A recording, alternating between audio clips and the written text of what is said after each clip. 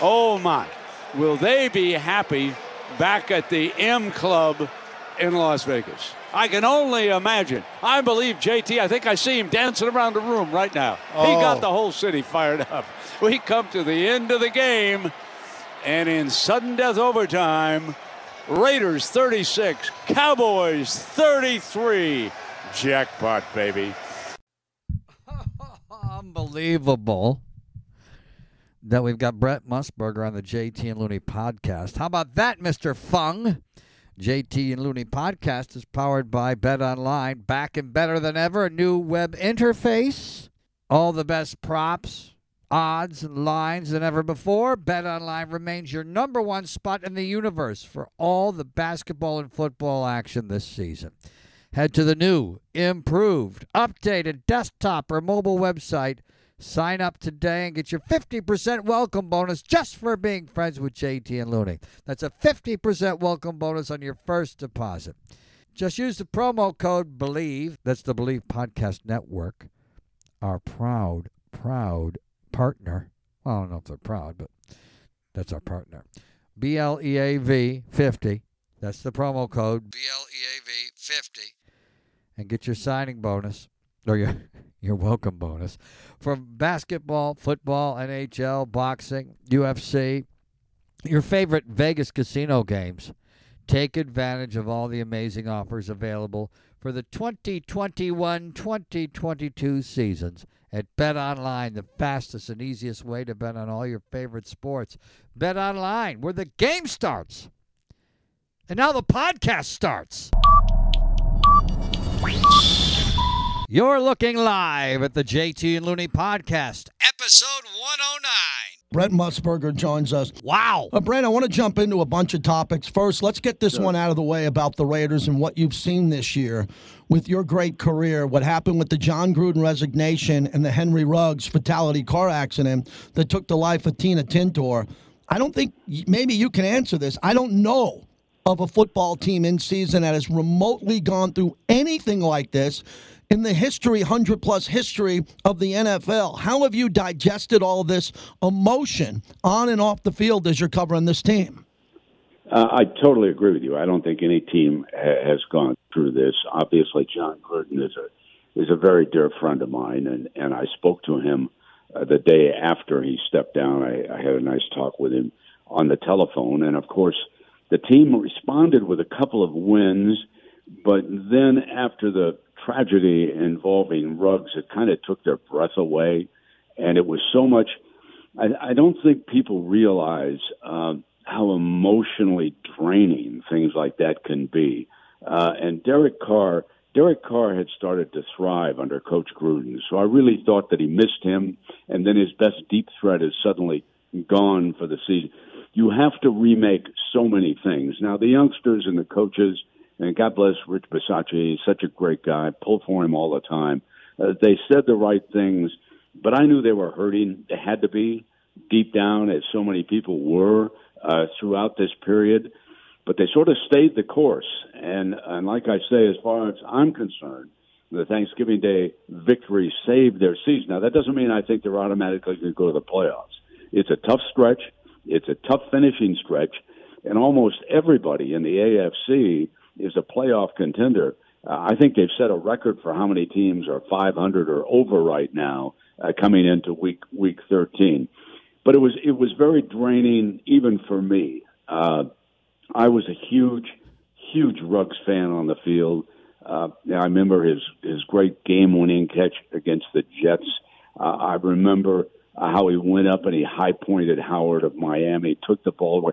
Things like that, JT, it was hard on me. And even now, I miss him dearly not being out there. And the other day, one of the games, it wasn't a Dallas game, I think it was a previous game, I think there were 13 penalties against the Raiders and like none against the Bengals until the fourth quarter. And I can only say to myself, that would never have happened under Gruden, because Gruden, he would have buried the side judge in front of him, if you know what I mean. Okay, so it's something I miss dearly.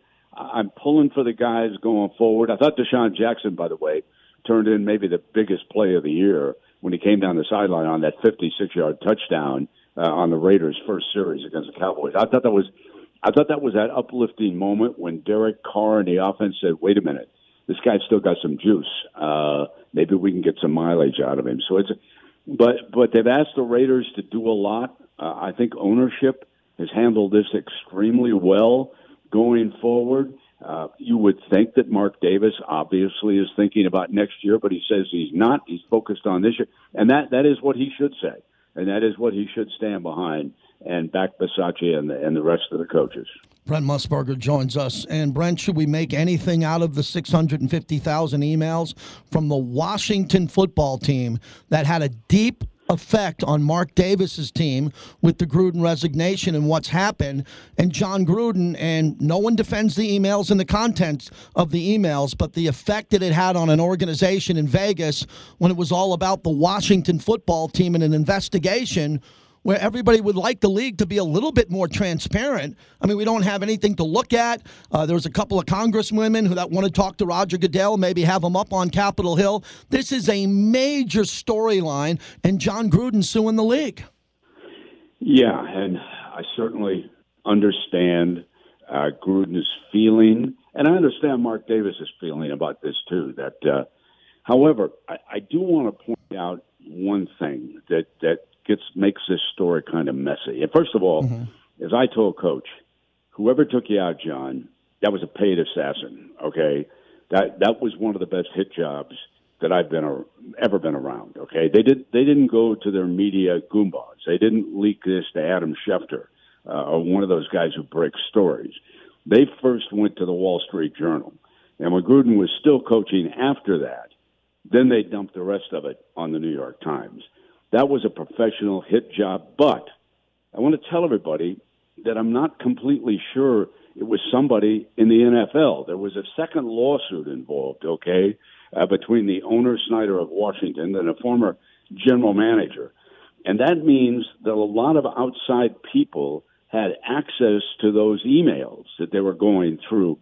So I think the hardest part for Gruden's lawyers to prove is that somebody from the National Football League actually leaked that. Because if it is somebody from the NFL, shame on them, okay?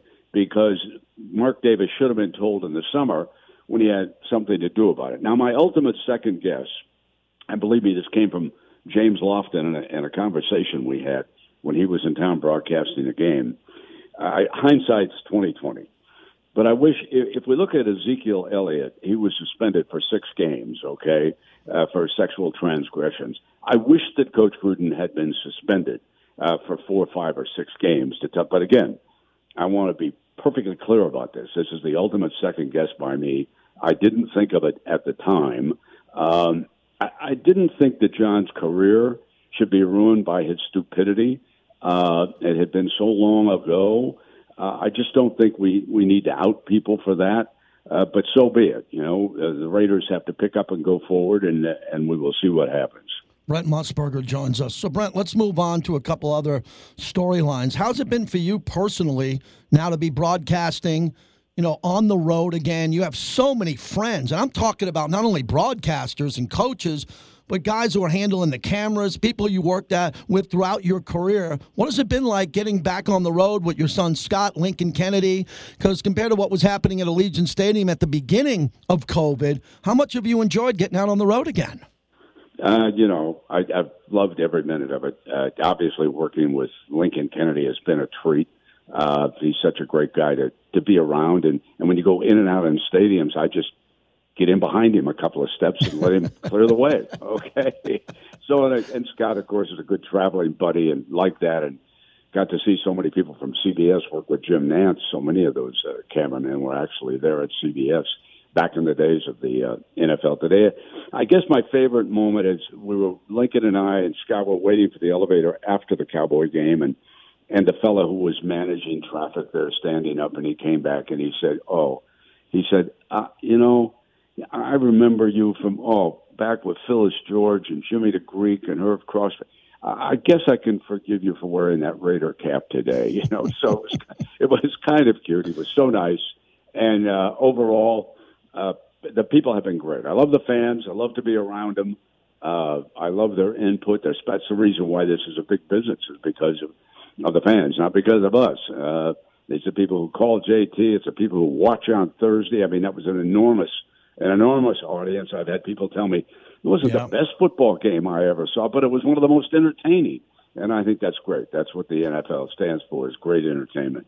Brent Musburger joins us. From your decades in college football, when you see Brian Kelly leave Notre Dame, I mean, Notre Dame to go to LSU, and then Lincoln Riley, as we talked, I have a son who's a junior at Oklahoma, and I watched Lincoln Riley coach at Oklahoma this year, and I go, wait, Brent, the timeline doesn't match. He's coaching Bedlam. He's getting out-coached by Gundy. He says it's midnight. He's traveling back, and then the next day he's the USC head coach, and Kelly's texting his team after he leaves them. He's already down in Baton Rouge to come back for a meeting. How has this topic evolved in your career with coaches leaving players, and now players get a chance to get in the portal and make decisions on their own, too, to leave? Yeah, for sure. It has changed a lot since I was around it every day, JT. There's no doubt about that. I have to tell you, I'm not completely surprised by Lincoln Riley, okay? I had heard gossip that he was unhappy with Oklahoma and Texas moving to the SEC. And the reason why is recruiting, because that swings that door wide open for the Alabamas of the world to barge into Texas, where Oklahoma made its living throughout the years, because you can now tell a youngster, hey, you're going to get to see your son play, because we're going to be playing over here. Texas A&M, Texas, Oklahoma, they're now in the SEC. So I wasn't completely surprised. And Southern California is another of those recruiting hotbeds. And that system that Lincoln made work so well down at Norman, Oklahoma, it could work wonders in Southern California. USC can become a power elite within a couple of years under his leadership. Having said that, when I heard it on television, that Brian Kelly was leaving, I almost fell off my couch.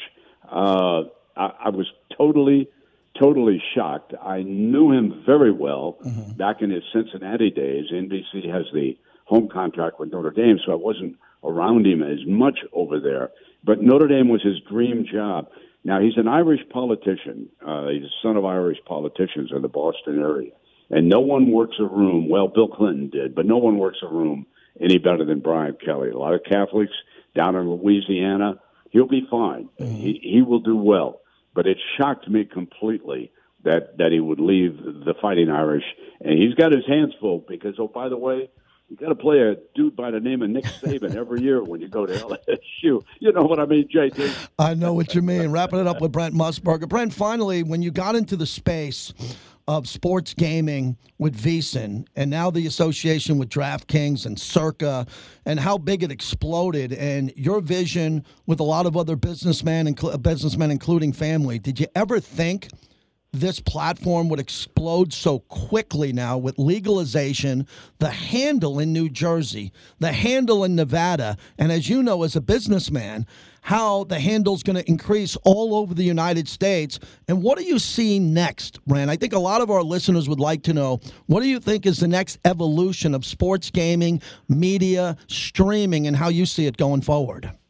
Yeah, let me start with that one. The next evolution will be something I have seen in Europe and in Australia, and I didn't actually see it in stadiums, but I was in Asia enough to believe that they've got it, and that's kiosks inside the stadium.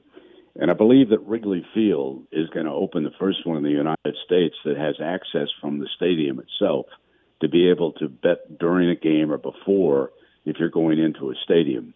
Because it has exploded so quickly, and I guess, JT, I'm a little surprised at how quickly it exploded. I knew it was going to be big, believe me. I knew that because I knew how many illegal dollars were being wagered offshore, and that's money that could have been taxed by the states. And I knew how many people enjoyed coming to Nevada and betting legally and then hanging out, especially at watch parties for March Madness and on Sunday during the NFL season. But the evolution will eventually take us to in-game wagering at the arenas, okay? That in Europe and down in Australia and over in Asia, in-game is much bigger than what we call pre-flop wagering on the games. And I can see here in the United States it's starting to grow because of the apps on the telephone. People can sit in their living room, enjoy a game, and make a wager as unfolding during timeouts. Of course, they'll give you an updated line and an updated over-under number. I've always been a recreational bettor. I would not be able to make a living, and I warn everybody, you be really, really careful. These guys who make these numbers, and they've got computers, and they know what they're doing, believe me. But if you want to have fun with it, I've always been in favor of it. I think it adds to the enjoyment of the game. I think it helped fuel the National Football League. And, man, has it ever exploded. You put your finger on it, JC. Yeah, it's incredible what's happening here. Brent, again, I hope you had a great Thanksgiving. The Raiders had a win. There are a lot of games left. It's an honor of mine to come on the broadcast before and after you, sit behind you in the fourth quarter in the booth at home, and still on this journey together. Let's have a big push to the postseason, and I really appreciate you coming on with us. Thanks a lot, JT. Love your work, my man. I'll listen to you on Sunday going to the game, and I'll see you at the stadium. Take care, my man. Thank you, sir. There he is, Brent Musburger. Wow. I hope you enjoyed that. Deep dive with The Godfather. Enjoyed it. He's the soundtrack of our childhood. The guy brings an A game to life, and I love the fact that we just had him on. Check 1, 2, 3. Check 1, 2. When the leader of the band comes out, not ready, he says check 1, 2, 3. I once went to see the Rolling Stones at Rich Stadium, and the wind was blowing so hard that they had to come out and get rid of the whole elaborate pastel stage set. You know how elaborate the Stones stage. They came out with razor blades and just got rid of it all. And so when George Thorogood and Journey, and then the Rolling Stones had to come out, ahead of time, behind the curtain when they're testing their bass, when Bill Wyman was testing the bass and Ron Wood and Keith Richards were testing the guitars, and the late, great Charlie Watts was fixing his drum set just right. They had to come out and do it with the crowd watching. It was really a unique experience. So then when somebody said, ladies and gentlemen, the Rolling Stones, he was really only introducing Mick Jagger because they had to come out in front of us all and don't, and test their instruments. And it was really, really cool because it was weather related. They couldn't leave up the stage set because they didn't want it blowing over. Well, the Beatles Get Back now enters the Mount Rushmore of my life.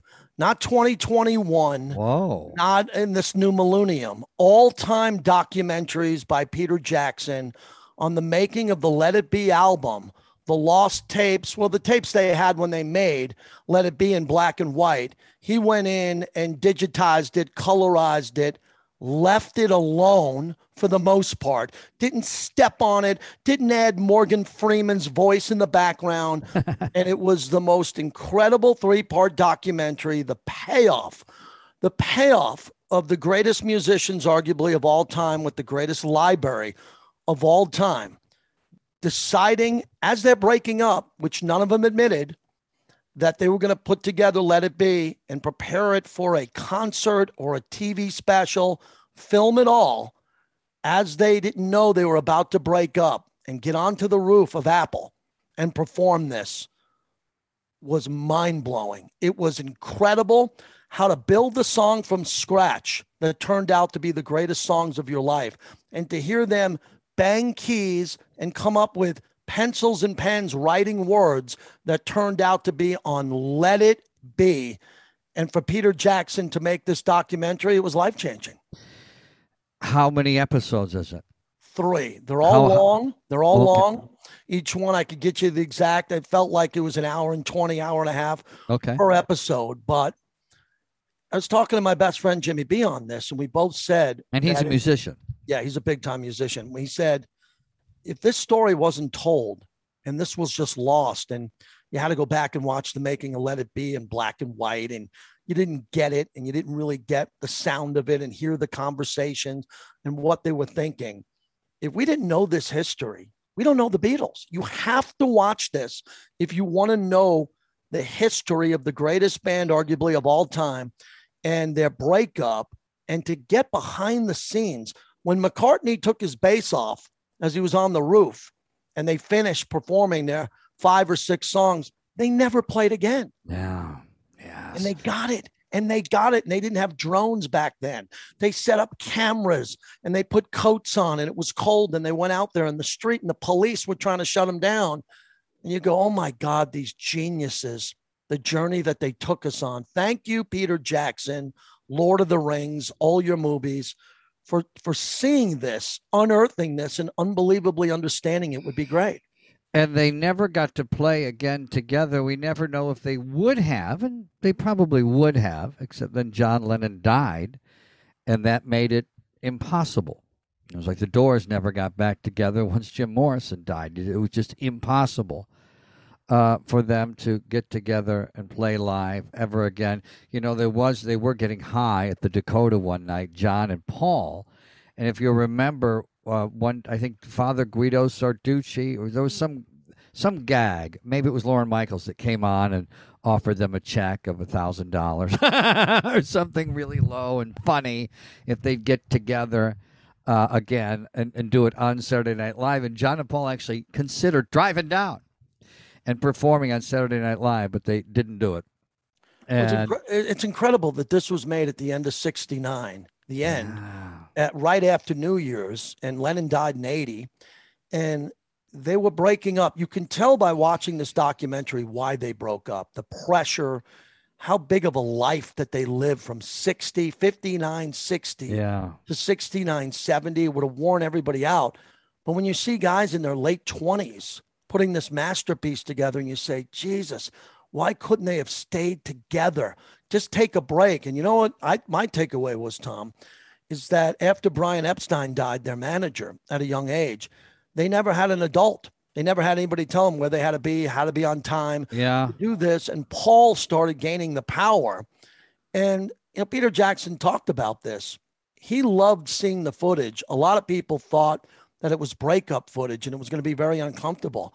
These guys were having a blast right down to their final day at Apple putting this project together. And I'm happy that came out in the documentary. You know, a lot of times you can't become legendary unless it's cut short. Crosby, Stills, Nash, and Young are quasi-legendary, but they're old and fat. And the Beatles, Jesus, Marilyn Monroe, James Dean. Think of all the people who die at 30. And the Beatles were pretty much done by the time they were all 30. And then John Lennon died. It made it impossible that they would ever get together and do a concert again. And remember, they didn't even know how to do concerts right until the 80s, really. And so they once the concert science got down and people were able to figure out how to put bands in arenas and stadiums and do it right. None of that was done right before the 80s, really. And once they saw that it could be done right and they could make a lot of money, they might have gotten back together. Still, right now, when you take a look at who's really raking in the dough, it's nostalgia bands. Mm-hmm. It's the Rolling Stones. It's Madonna. It's people who were popular 20, 30 years ago. The nostalgia, AC/DC rakes in a lot of money. It's nostalgia that brings back Jimmy Buffett. But back to the Beatles, it is. It wouldn't have been the same had they gotten back together. That was the legend. They stopped. I love the film because Peter Jackson took 60 hours of film that was shot back in 1969 as they were looking to write a new album and to get a TV show on the air, and he edited it down to 8. And that's what fascinated me. We've seen a lot of films and documentaries. Wait, he took how many hours? He took 60 hours of footage and edited it down to 8 hours. Wow. Over the 3 parts. And when you watch it, and it was a 22-day process of deadlines and moving the show back and leaving this big giant movie set where they thought they were going to do it, and then going back to Apple and getting in the basement of Apple where there was a doorman and young girls were waiting outside the door because they wanted to see Ringo and Paul come in. There were no locks on the door. Police didn't have guns, and say staying back. And it's the biggest victory in the life of Yoko Ono. It's about the victory of Yoko. Everybody thought for 50 years Yoko broke up the Beatles. Mm-hmm. No, Yoko sat next to John in every recording session, Paul, Ringo, George, and the great Billy Preston on keyboards. Bringing him in was incredible. What he did.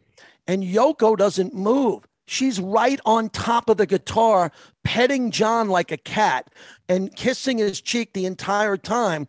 And Paul wasn't upset. George wasn't upset. George, in the 22 days, quits the Beatles. They have to go to his home twice. Ringo's home twice, have a meeting to bring him back because he was George and Paul was just all of Paul's songs on this Let It Be. Right. From Let It Be to Get Back, you could tell it was Paul's record along with John. But Yoko didn't break up the Beatles now. For everybody who thought of that nasty conspiracy, they all love Yoko. I love that. Linda was there, and it makes Yoko look like she was abused for 50 years and she never should have been. Good. I'm glad because, that sometimes when things like that happen, and we'll get to that with even the college football coaching carousel. Ooh. And then I hate that cliche and I just used it. But when people need something or someone to blame, people need somewhere to vent their anger. And they did it with the Rolling Stones. With the Beatles at Yoko, because people needed a simple reason why the band broke up. And, one great story about after they broke it up, and Paul had taken off on his solo career, and it was skyrocketing with Wings. John Lennon did an interview with Playboy magazine, and they asked him what he thought of Paul McCartney's career post Beatles and his music. And John Lennon said, it's a bunch of silly love songs. And then so Paul countered with writing the song Silly Love Songs. Great song. And that was Paul McCartney's greatest selling song of all time. One of my favorites. Wow, yeah. And one last thing on the Get Back documentary. If you look at the Let It Be soundtrack and a couple of the songs, which the famous ones were Get Back, obviously Let It Be, The Long and Winding Road. When you see Paul McCartney try to figure out the opening line to The Long and Winding Road, you sit there and go, oh my God, right in front of us on this Peter Jackson documentary, he's got it. He's got a camera, not Peter Jackson, but the filmmakers back then, at the birth of the song that they wrote in days. And as they put Get Back, and the beginning of the song talks about Tucson, Arizona. There was no Tucson, Arizona in the song, and they're looking for, hey, what's the city in Arizona? And they come up with it in a session. They drop it in the song, and for 50 years, the words to all these songs. That's my biggest takeaway. Why we put musicians on such a high pedestal. The art, the talent, and the ability to come up with an idea, the art, and take it all the way to the end when the producer in the sound room says, we got it. And that's what this is about. This is why this documentary will change your life. Oh, what's great about what you just said, and there's two things to go with, two important points I want to make. One is the John Lennon documentary, I think it was on Netflix, where some guy comes to John's house. And he believed that John was talking to him personally through the music. And John went out to talk to him, to this troubled youth. And John was saying, oh, my God, we're just trying to write a song and hope people like it. And which you get to see in the documentary, as you're describing. They're just trying to write a song and find the right words, and it has no deeper meaning to some guy who's living in his parents' basement in Chicago. And they just try, and people find so much more deeper meaning sometimes in art than really somebody's just trying to put the right color paint on the canvas and hope people like it. That's number one. Number two, this is something Elvis fans need to see and Frank Sinatra fans, if they're both still alive. And that is to see what real musicians look like. Because Elvis and Frank Sinatra just sang everyone else's songs. And had everyone else write their songs and compose their songs. They were wildly talented, but this was a whole new generation of renegade people and musicians who said, I'm going to write my own music. And that's when rock and roll really took off. not with Elvis, but when people like the Beatles and the Rolling Stones and Led Zeppelin and the Eagles, etc., started writing their own music. And as you can see, sometimes you're just slapping it together and crossing your fingers and hoping you get it right. What's your email address? Oh, there's no Elvis or Frank Sinatra fans listening to this, or Jackie Gleason, by the way, who never wrote his own jokes, as people give Dave Chappelle crap.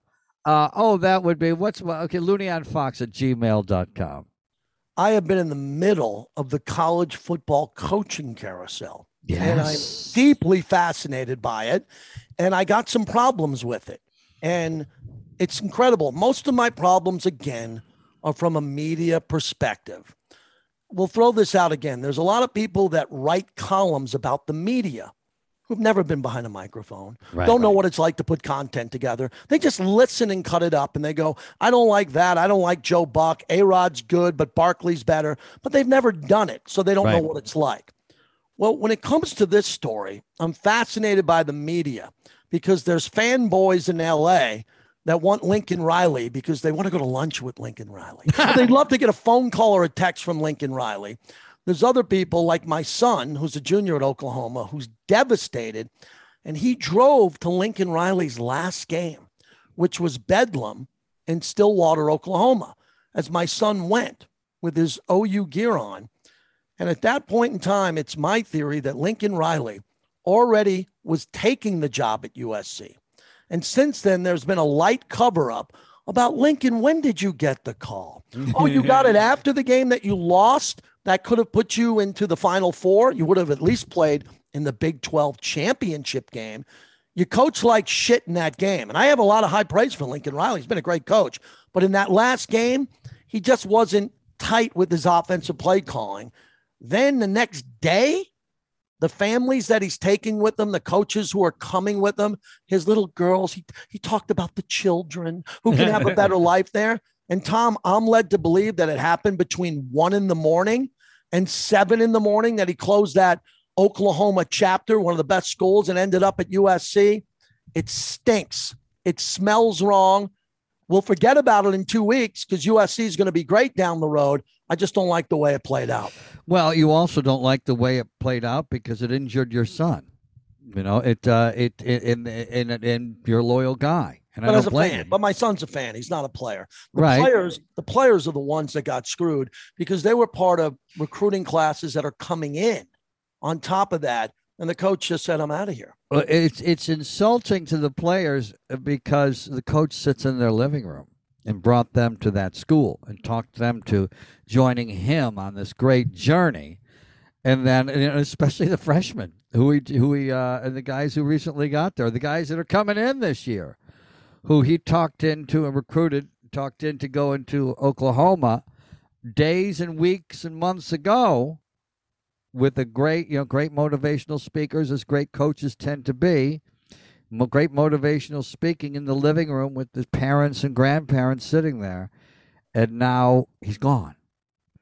And, we have a loyalty issue a lot of times in our society. People don't make lifetime commitments anymore to anything. Well, something you said, and I quoted you a lot this week on radio.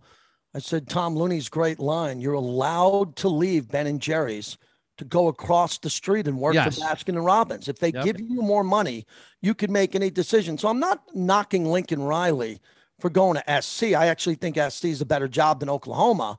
But the point becomes, how did he do it? And when did he do it? And when did his coaches start recruiting there? When did he get an idea on it? And should there be a cover-up? Is he lying about it? And not lying where he's going to go to prison and all of this. But OU compliance is looking into it. And the bottom line is he's leaving the SEC. You want another conspiracy theory is a lot of OU fans are calling him a traitor. They're selling T-shirts. And all he's doing is going to another school to be a coach. Okay, we're not talking about a guy who's putting out oil fires, who's running uphill to a machine gun nest in the military. He's just coaching football, but it burns people. And I go to Brian Kelly at Notre Dame, where your brother went. When you send a text message to your kids and say, meet me at 7 a.m. 7 while you're a.m. still involved in the college poll to play in the national championship tournament, I'm going to tell you why I'm leaving. Show up at 7 a.m. It sucks. It's a shitty way of doing business. And both of these coaches are changing their lifestyle and doing what they want to do. I'm cool with that. They both didn't handle it properly. Well, first of all, if anybody sends me a message ever to meet them at 7 a.m. or they'll call me at 7 a.m., they're on the shit list right away. Ever since high school, I've never gotten up that early. Very, very lucky. Never worked in a cubicle. But I do. When I said people have the right to go from Baskin Robbins to Ben & Jerry's, I was usually talking about players. And I was talking about players switching colleges, players, about LeBron James, wanting to go from Cleveland to Miami because he doesn't want to live down the street from mommy forever. He wants to know what it's like to go live in the big city with the bright lights, as young guys do. So I stuck up for him there. And players, with coaches and the recruiting, it's kind of messy because it turns these motivational speakers into liars. Or they mislead kids, and you'll start your freshman year if you come to Oklahoma, and then the guy that said you're going to start is gone. There's a lot. It's much messier when coaches do this, and this is supposed to be institutions of higher learning where you're teaching guys to have great character, and sometimes it's not a good look for the leader to do that. It's amazing. It's a great sports radio topic. It really is. Yeah. Because when you leave, you have to break bonds and commitments, and that sucks. Yeah. No one wants to do that. We work in radio where a lot of the scoundrels at the top will let you go on a Friday when you thought you had a show on Monday. Right. We come from that world where everybody could love you on a Friday, and then on a Monday you're up on social media. Why aren't you at your old job? Or they'll call you when you're on vacation. Right, Yeah. they'll call you on vacation. But this issue becomes so much bigger because all it does is help the rich get richer. So Brian Kelly goes from Notre Dame, where he suggests he can't win because he can get better players at LSU. The elephant in the room is the education. It's a much better education at Notre Dame. So what Brian Kelly is telling the world is that I can't get the LSU Alabama players academically into Notre Dame, so I'll never win a championship. I'll be close. And Lincoln Riley, people are suggesting, well, Lincoln, your school's about to go to the SEC. Well, you can lose your first 2 out of 3 games in conference. You're never going to play in the national championship. Go to USC where you only have to beat Oregon, right? You only have to play one big non-conference game and beat Oregon, and you'll be in the Final Four, and you'll have a shot at winning a championship. So it's the rich getting richer, players getting paid with name, image, and likeness, and coaches going from when they used to make $2 or $3 million. Now they're making more than NFL head coaches, Tom. They're better jobs than the Jaguars. It's a better job than maybe being Joe Judge of the New York Giants or Robert Saleh of the Jets. Well, it might be a better job, but you don't have to hop on a plane and fly to Tuscaloosa from South Bend, which is hard to get into Tuscaloosa, or Elmira. It's hard to get in there, in and out, and back home to your own bed. Because Notre Dame, he's got to fly all over the country. At LSU, he can drive down the street. There's 6 blue chip players living in that state, and they can drive home. Over the years, they were driving home listening to us, the coaches that just had to drive over the years who we've interviewed. But that's a tough part of that job. I don't know if it's ever a better job in college because of all the work you got to do when it's supposed to be the off season. I'll tell you this much: will the teams? It was an epiphany to me to say this about Lincoln Riley. It's the same thing in the Pac-12 as it is in the ACC with Dabo Swinney and Clemson, or what happens with Miami in the future. You can only lose one game. With this format that don't change, doesn't matter where you play. Everybody's going crazy about Brian Kelly. Will he win at LSU? Will he have better players? Okay, let's agree he gets better players. Will Lincoln Riley do a better job at SC than Oklahoma? Let's agree he will. If Lincoln Riley loses to Cal on the road in Berkeley because his kickoff returner fumbles the ball at the 3-yard line, he's out. So the pressure in college football, there's only like 10 teams that can compete for a national championship. Oh, by the way, ask Jim Harbaugh how hard it's been to get past Ohio State, even to be considered for the conference championship game until now. So everybody making it out to be that all these guys are going to go win and they're all great coaches. Only one's going to win. And lately his name has either been Nick Saban or Dabo Swinney. It's got to be so nerve-wracking for these coaches when, and I think just for some reason standing out in my brain is Jim Harbaugh. I think his first year at Michigan State game, it was terrific. Michigan's kicking Michigan State's ass. And then and then Michigan's long snapper, punts, snaps it 6 feet over the punter's head. And all he really did. Yeah, and then Michigan State ended up getting that ball, running it into the end zone, and winning that game by upset, and then everyone says Harbaugh sucks. It can be so nerve-wracking. And get rid of Harbaugh. And how big was that win, that Michigan State win? And sometimes, it takes one thing about Michigan, as you can see, if you have a little patience with your coach, and Notre Dame with Kelly, have a little patience with the coach. It was a little rough. My mother, who has early onset dementia, used to always say that Kelly sucked, and he had she didn't use that word, but he had no concept of time, of clock management. That was the last most clear. Coach was right. Yeah, very good. That's what she always would say about Coach Kelly, and then eventually even got better at that over the years, and so that's the problem also with any time. Take a look at, even at the professional level, some of the most consistently good franchises like the Pittsburgh Steelers have had 3 coaches in our life. They've had 3.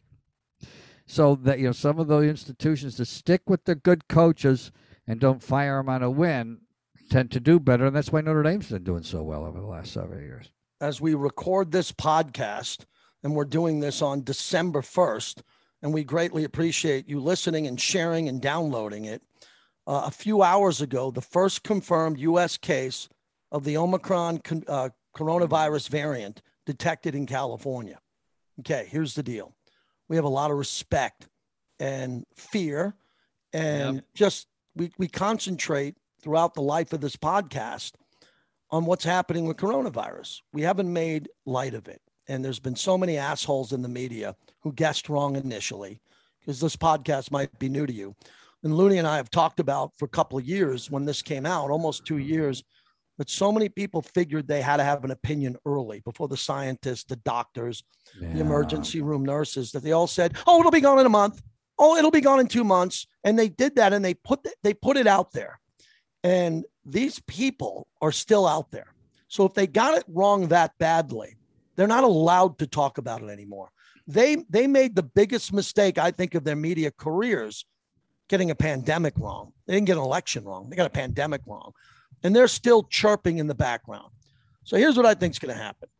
Hate being in the prediction business with football and everything else. One of 2 things. Either our vaccines, because I got my booster, got my shots and my booster, these things aren't going to work because Omicron's so fucking big that we're in trouble, or it's going to work and we're going to be okay. And we might need a little tweak to it, but they're either going to shut airports down, shut businesses down. People are going to complain more. We're seeing a worldwide travel ban where a current president ripped the old president for it. Now he has to live in that world. Tom, it's going one of 2 ways.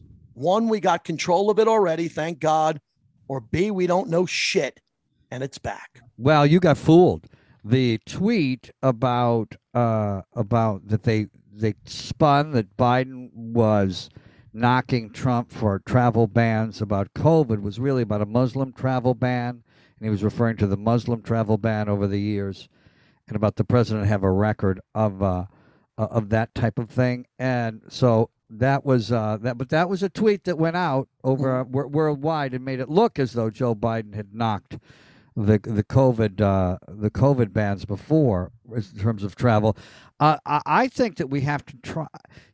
If doctors and politicians are just swinging and trying to hit the ball over the fence with this mysterious virus and trying to do the right thing, then just keep the politics out of it. Take a look at what the other countries are doing as well that don't have the same parties and liberal and conservative or leaders.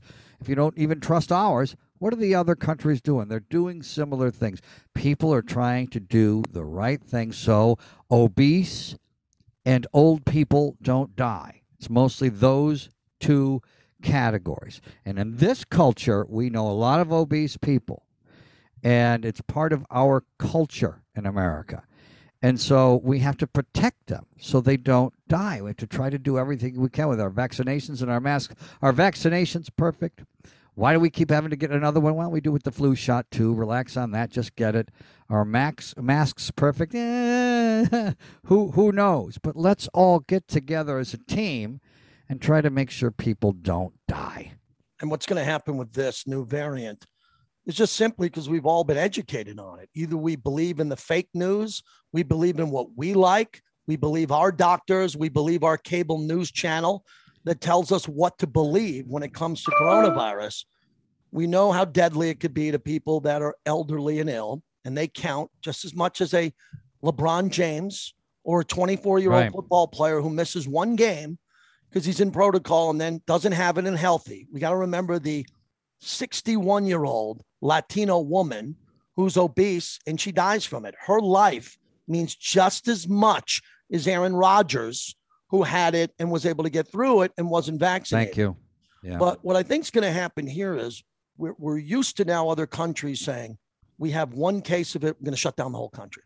Okay, it's coming from South Africa. We're not going to allow anyone in this country from there. Mm-hmm. And if this happens again, the stock market crashed 2 out of the last 3 days, went down significantly because people are unaware of what's going to happen. And I've had a lot of respect for Fauci. He's committed his whole life from AIDS all the way through other incredible diseases trying to help it out. But when he's there and others are like, excuse me, Dr. Jha, what does this mean?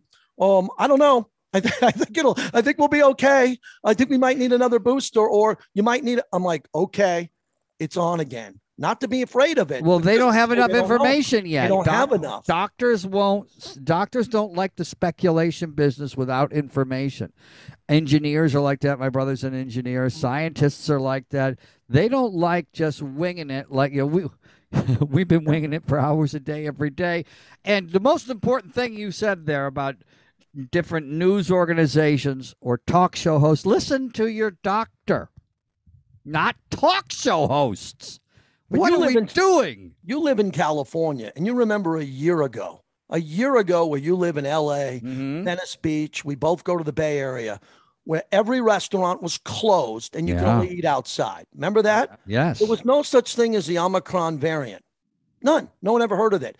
If it turns out that this variant, for argument's sakes, is more deadly or easily transferable and people can get it, knowing what the politicians did before, what do you think they will do now if it turns out that more people are getting it, especially those who are vaccinated? Yeah, I just hope we try to worry about humanity over your job. I always want politicians to worry about what's right or wrong more than political party or their job or their reelection prospects if they choose position A. Position A should always be do what's right for the country and humanity, not your reelection. Well, I'm going to wrap it up with this. The one thing we've learned on this podcast with this topic for the last couple of years, updating the amount of people who died, updating the amount of people who are sick and hospitalized. We are both not in the prediction business because those who have predicted what would happen have all been wrong on every side of it. But people still believe they need to predict what's going to happen in regards to this new variant, like it's a Bills-Jets game, and give the total, the score, who wins, and the record. No, you don't. All you got to do is live your life, sit back, and watch it unfold and hope that the people who are in charge do a great job and help us all, from the scientists to the doctors to the people in charge. Well, yeah, listen to scientists and doctors over your friends who thought science was boring and never did their homework and now all of a sudden want to do research.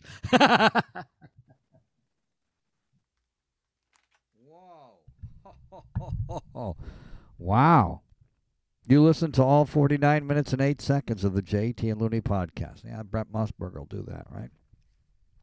Thank you so much. Wasn't Brent amazing? This is like front page news now. Pro Football Talk has it as the lead story. Stuff that Brent said. Wow. Cool. JT and Looney podcast is powered by Bet Online, where the game starts. Thank you for listening to Believe. You can show support to your host by subscribing to the show and giving us a 5-star rating on your preferred platform. Check us out at Believe.com and search for BLEAV on YouTube.